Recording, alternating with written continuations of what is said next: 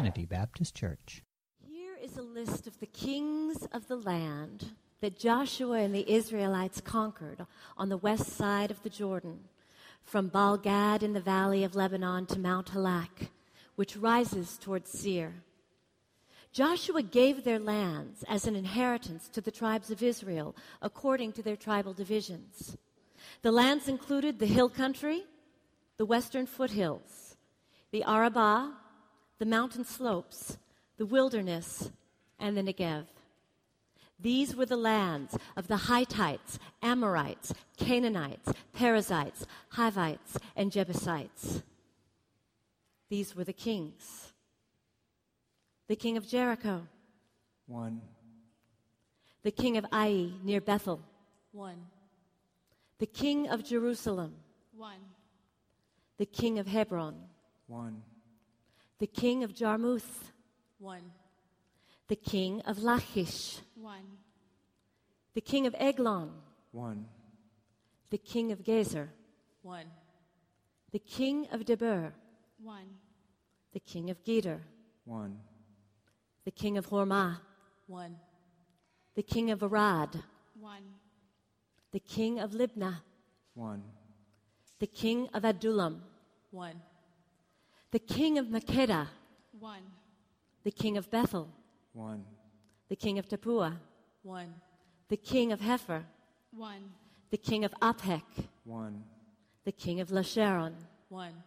The king of Madon. 1. The king of Hazor. 1. The king of Shimron Meron. 1. The king of Aksaph. 1. The king of Tanach. 1. The king of Megiddo. 1. The king of Kadesh. 1. The king of Jokneam in Carmel. 1. The king of Dor in Naphthoth Dor. 1. The king of Goyim in Gilgal. 1. The king of Tirzah. 1. 31 kings in all. The word of the Lord. Thanks be to God. Well done on those names. Thank you.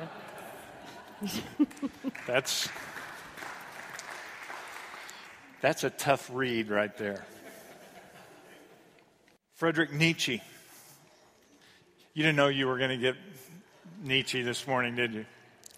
Friedrich Nietzsche, in his work Beyond Good and Evil, wrote these words. The essential thing in heaven and earth is that there should be a long obedience in the same direction. There thereby results, and has always resulted in the long run, something which has made life worth living. Let me read that again. The essential thing in heaven and earth is that there should be a long obedience in the same direction. There thereby results, and has always resulted in the long run, something which has made life worth living. You know, we live in a culture of immediate gratification, don't we? I mean, we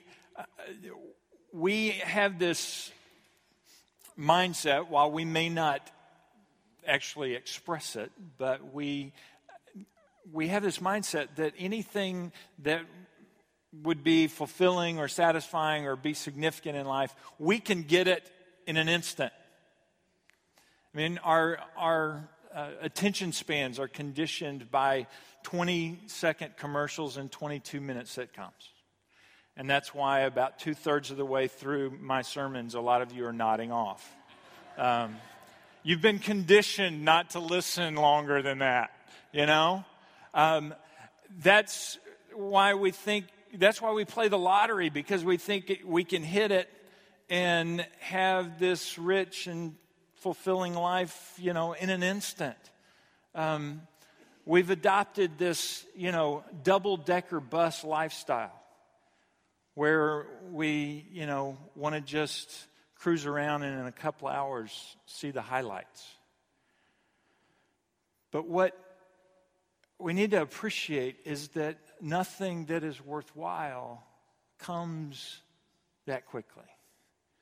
Nothing that is worthwhile. I think Nietzsche had it right. before there were fast food or microwave ovens. We have to understand that anything worthwhile takes a long obedience in the same direction.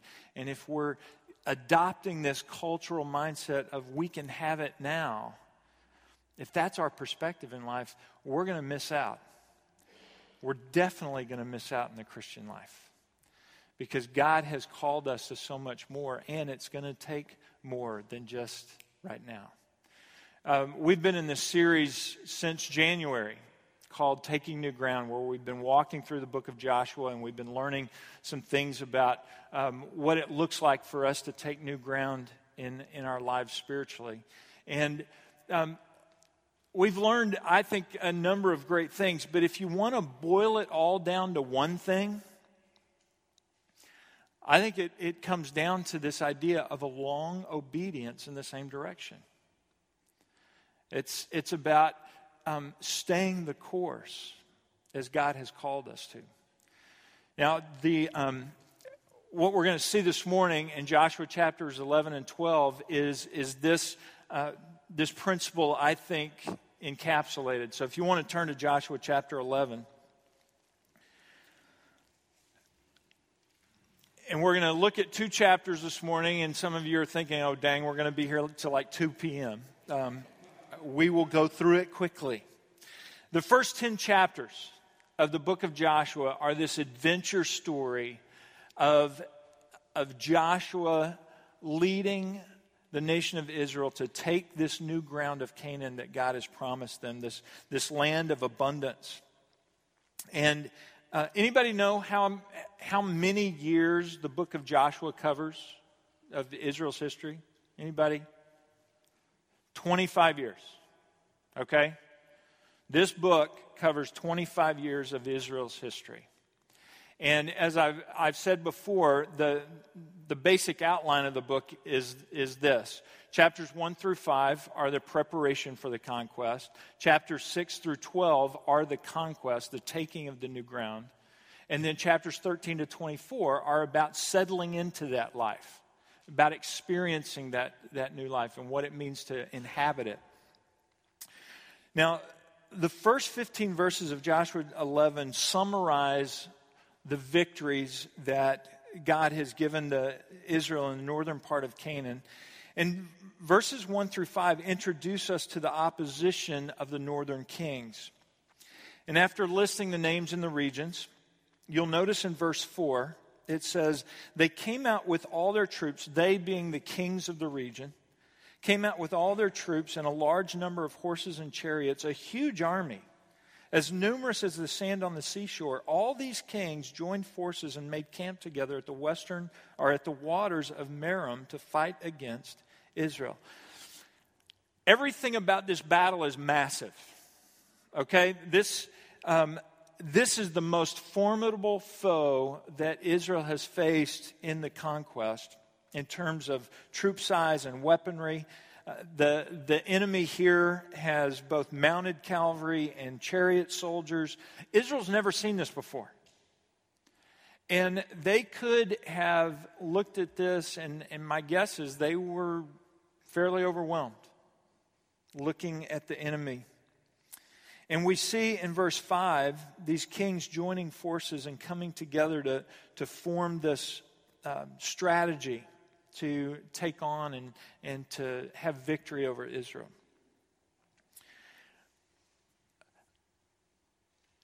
For the nation of Israel, every successive battle has gotten more and more difficult. As they've moved forward, it's become more and more difficult to take the land.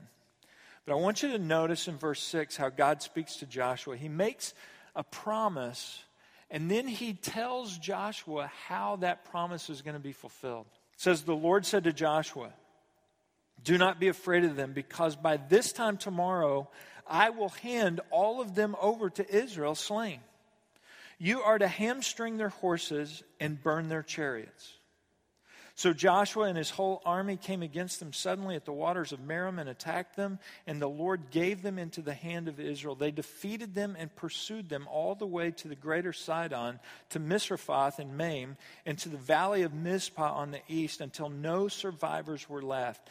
Joshua did to them as the Lord had directed. He hamstrung their horses and burned their chariots.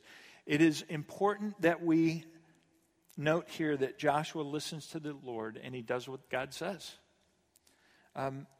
Joshua launches this surprise attack while the enemy is still in council. They're gathered at the camps and the water's edge, and he comes in and he does what God says. He hamstrings their horses, so their cavalry is debilitated.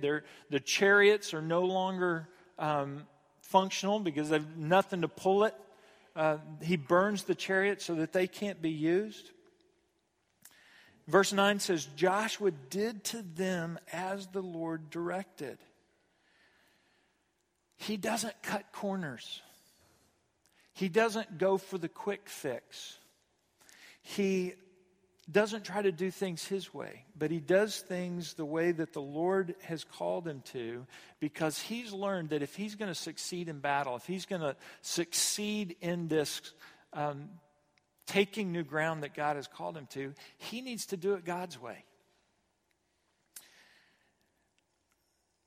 And because he did it God's way, God gave him victory, and they were able to conquer this allied force that was against them.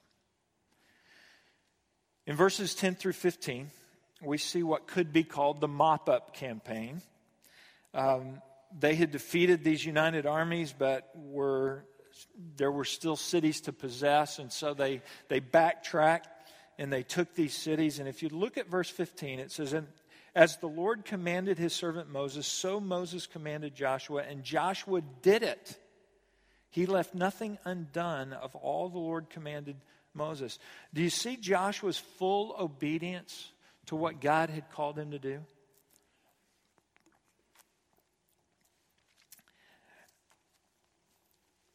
Now, I've had some conversations as we've gone through this series, and some of us have a difficult time with the fact that God would call Israel to wipe out the Canaanites.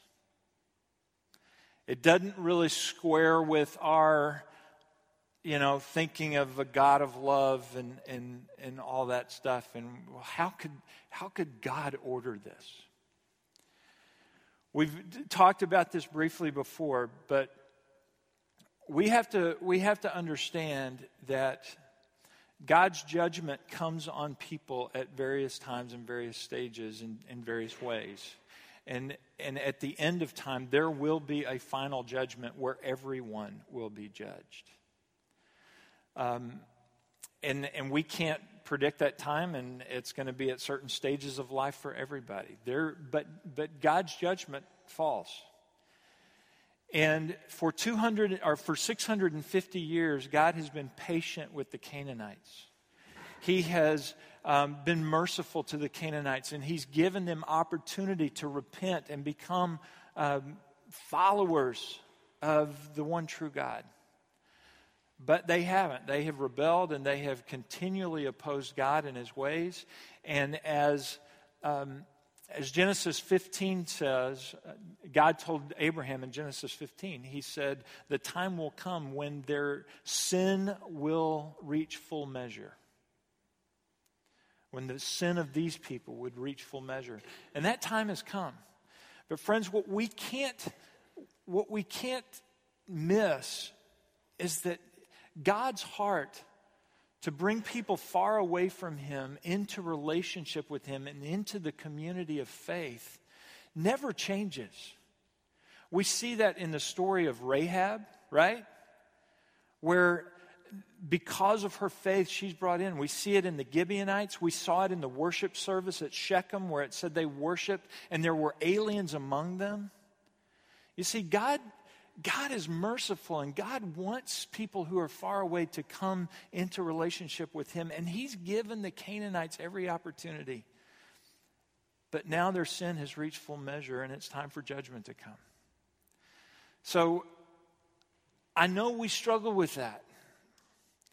But we can't diminish the holiness of God and the seriousness of sin, and how God in His sovereignty sees that right now, in that period of time, God in His sovereignty saw this is the only way for His ultimate saving purposes to go forward, for this nation to become a light and a beacon to the world.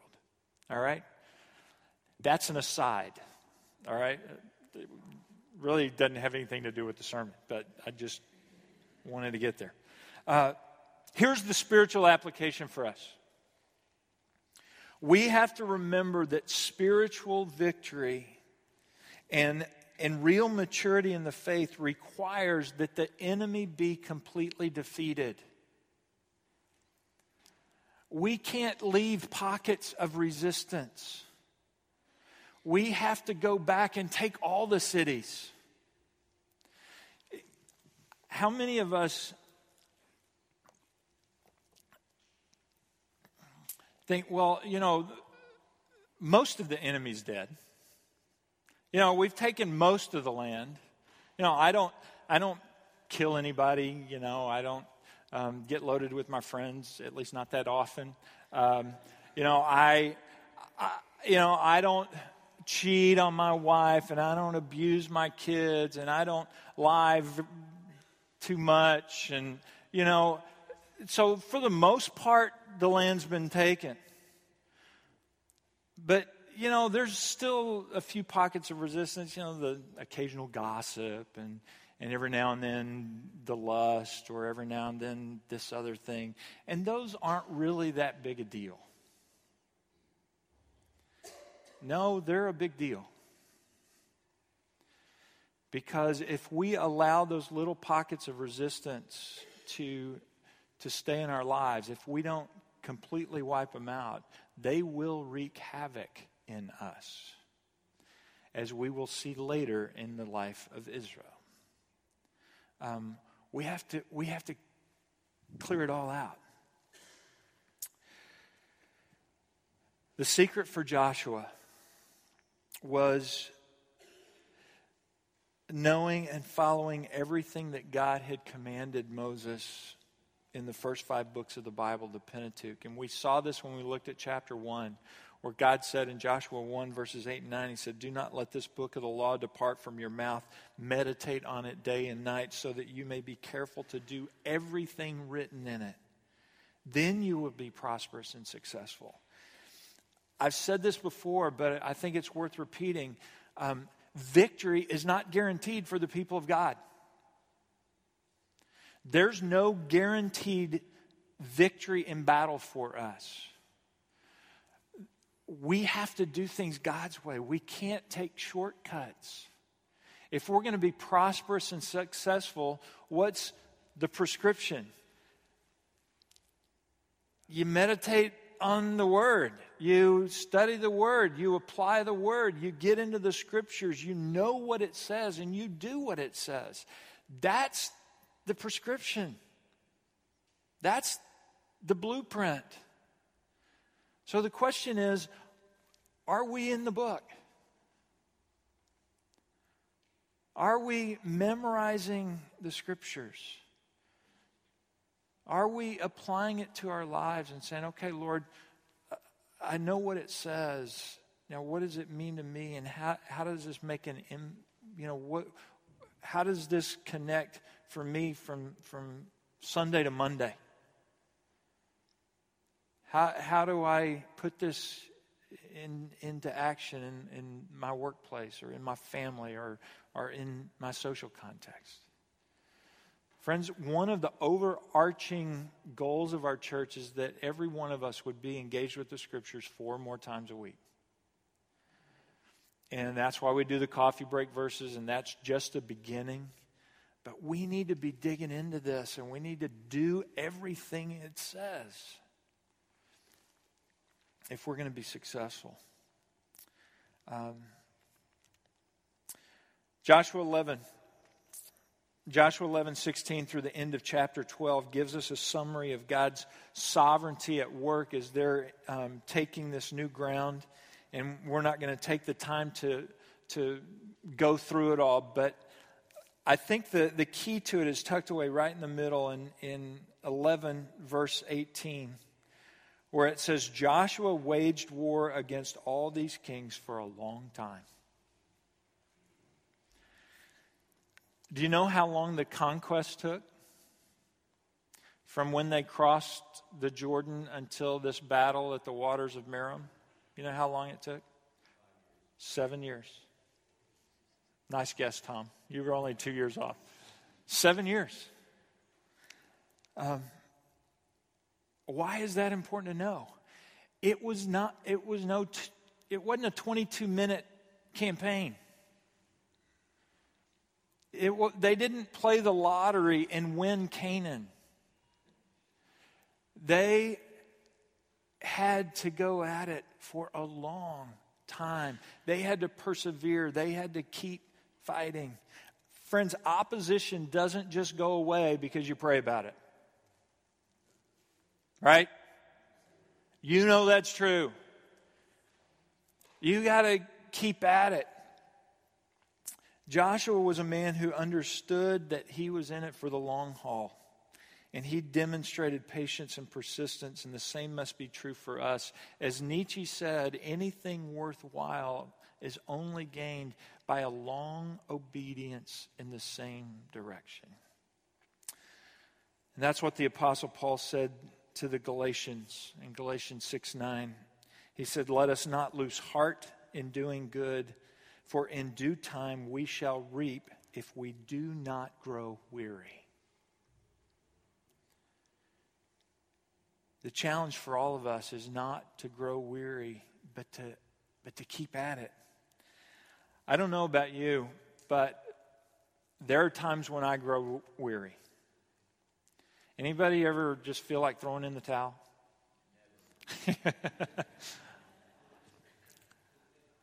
Yeah. You get to that place where you go, man, I just don't know that I can do this anymore. But what we've got to see in Joshua is that they kept at it and kept at it and kept at it for 7 years.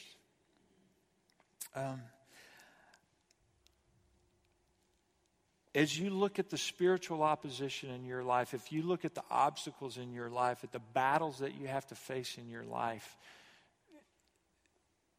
there are moments or maybe seasons when you just feel like you want to throw in the towel and you want to give it all up because you've got these battles. It may be a debilitating illness. It may be a work situation. It may be a marriage that's on the rocks. It may be, an addiction. There's all kinds of things that we look at that we just get tired of fighting. And we may just want to throw in the towel. But whatever the case, if you look at the conclusion of the first half of this book of Joshua in 11:23, it says, so Joshua took the entire land just as the Lord had directed Moses, and he gave it as an inheritance to Israel according to their tribal divisions. Then the land had rest from war. They had rest. I think from time to time we all need to be reminded to hang in there. From time to time we all need to be reminded that at the end of all of this, we win. Right? We know because we've read the book. We know how it ends. At the end, we win. And so while right now, in the midst of the battle, we may be losing heart, we may be growing weary, we got to keep remembering that at the end we win. So we need to hang in there and just keep a long obedience in the same direction. The Puritan Thomas Manton wrote, every divine promise has annexed to it the challenge, is anything too hard for God?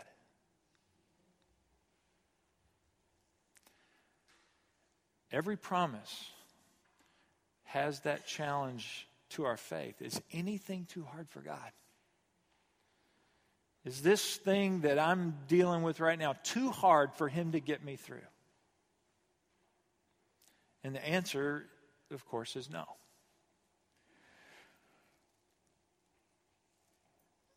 The Apostle Paul says in 1 Thessalonians 5:24, He who calls you is faithful, and He will do it.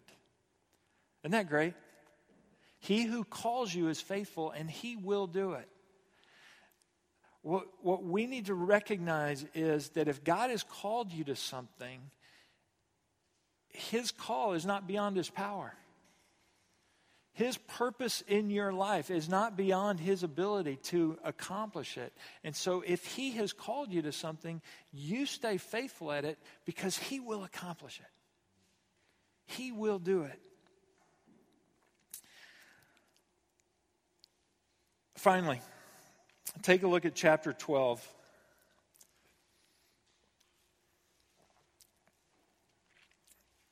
And this chapter recaps the conquest in its entirety. It begins with Moses' victory over the two kings, Sihon and Og, before Israel actually even crossed the Jordan. Then beginning in 12:7, we read a list of these 31 Canaanite kings by name whom Joshua defeated with the armies of Israel. And this was the text that Beth and the praise team read for us. And did you think while they were reading it, why are we reading this text? You know, I often come to these lists and I go, why in the world is this even in here? But you also heard, as they were going through this list, the king of Jericho, 1. The king of Ai near Bethel, 1. The king of Jerusalem, 1. The king of Hebron, 1. The king of Jarmuth, 1. The king of Lachish, 1. The king of Eglon, 1. And you just go down the list, and at the end of every one of those, here's the king, you have this word, 1. And the first time I read this, I'm thinking, well, that's kind of strange. I mean, why stick that little word 1 out there at the end? I can count. I know it's 1. Right? But as we've talked about before, whenever God repeats something in the Scriptures, He's trying to communicate something. So you see this word over and over and over, and all of a sudden it dawns on you. They took Canaan one city at a time. It could have been so easy to stand on the eastern bank of the Jordan and look at this promised land that God had called them to and see all the obstacles and all the enemy and just be overwhelmed and say, I can't do this. We can't do this. In fact, that's what the original spies had come back and said, right? 10 of them. We can't do this.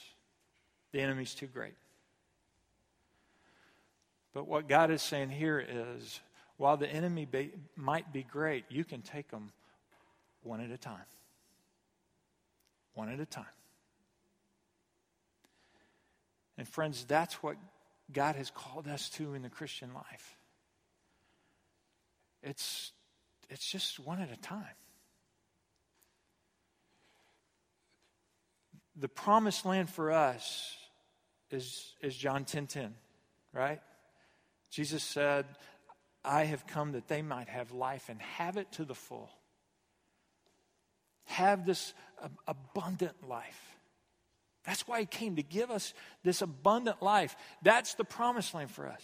The abundant life in the here and now. Not later when we die, but now.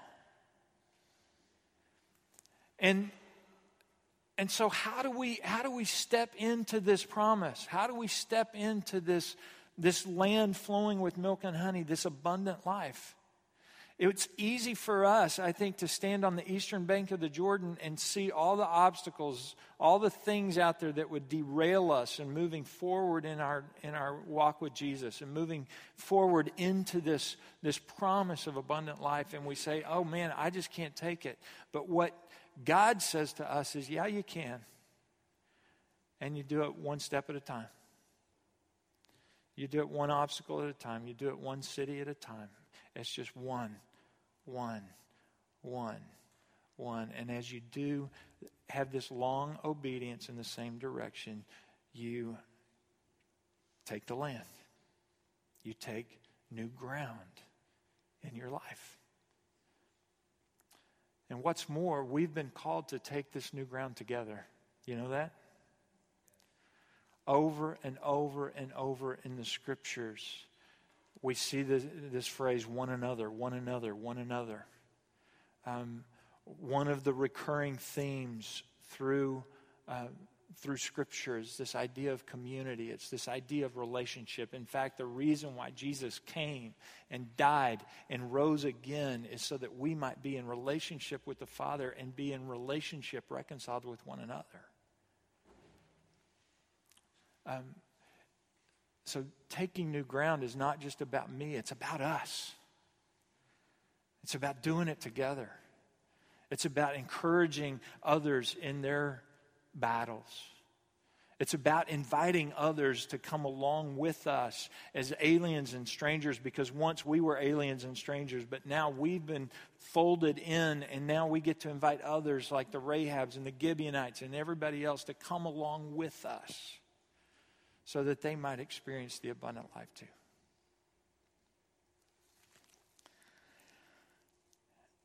There are no quick fixes in the spiritual life. It is not a 22-minute sitcom. It is not a see New York in 2 hours bus ride. It is a long obedience in the same direction. And what we need to understand is that there are some givens. One given is it's not going to be easy, right? Jesus said to his disciples, in this world, you will have trouble. You will. Count on it. But then he said, take heart, for I have overcome the world. That's one given. We're going to have trouble. We're going to have battles. We're going to have obstacles. We're going to have things that are coming against us. That's a given, and we need to be obedient to what God has called us to enable us to be prosperous and successful through that. That's one given. The second given we sang earlier, and that is his love never fails. Never gives up on me. His love never fails. And so if I can live in that reality and understand the other reality, that will enable me to keep walking it out. And after having this long obedience in the same direction, to be able to settle in the land. And that's Joshua 11 and 12. Let's pray.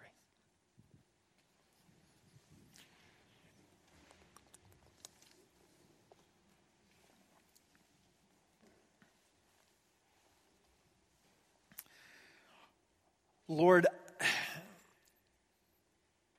you know how tired I am right now. And that's physical, that's emotional, that's spiritual, and I know the reasons for it. And you know how I am, I have those days where I just want to say, I'm done. And yet I thank you for the promise that your love never gives up. Your love is never done with me. And I thank you that encourages me to keep stepping it out and keep walking it forward and trust that you are going to enable me and equip me and strengthen me. It's a long haul. It's a long campaign. There's no quick fix here. I pray, Lord, that I would not try to cut corners. I pray, Lord, that we as as individuals and as a congregation would not look for a quick fix in our lives, but we would recognize that if we're going to experience this abundant life that you came to give us, we've got to do some things to step into it. And sometimes that's, they're battles. But we trust you'll enable us by your grace and for your name's sake. Amen.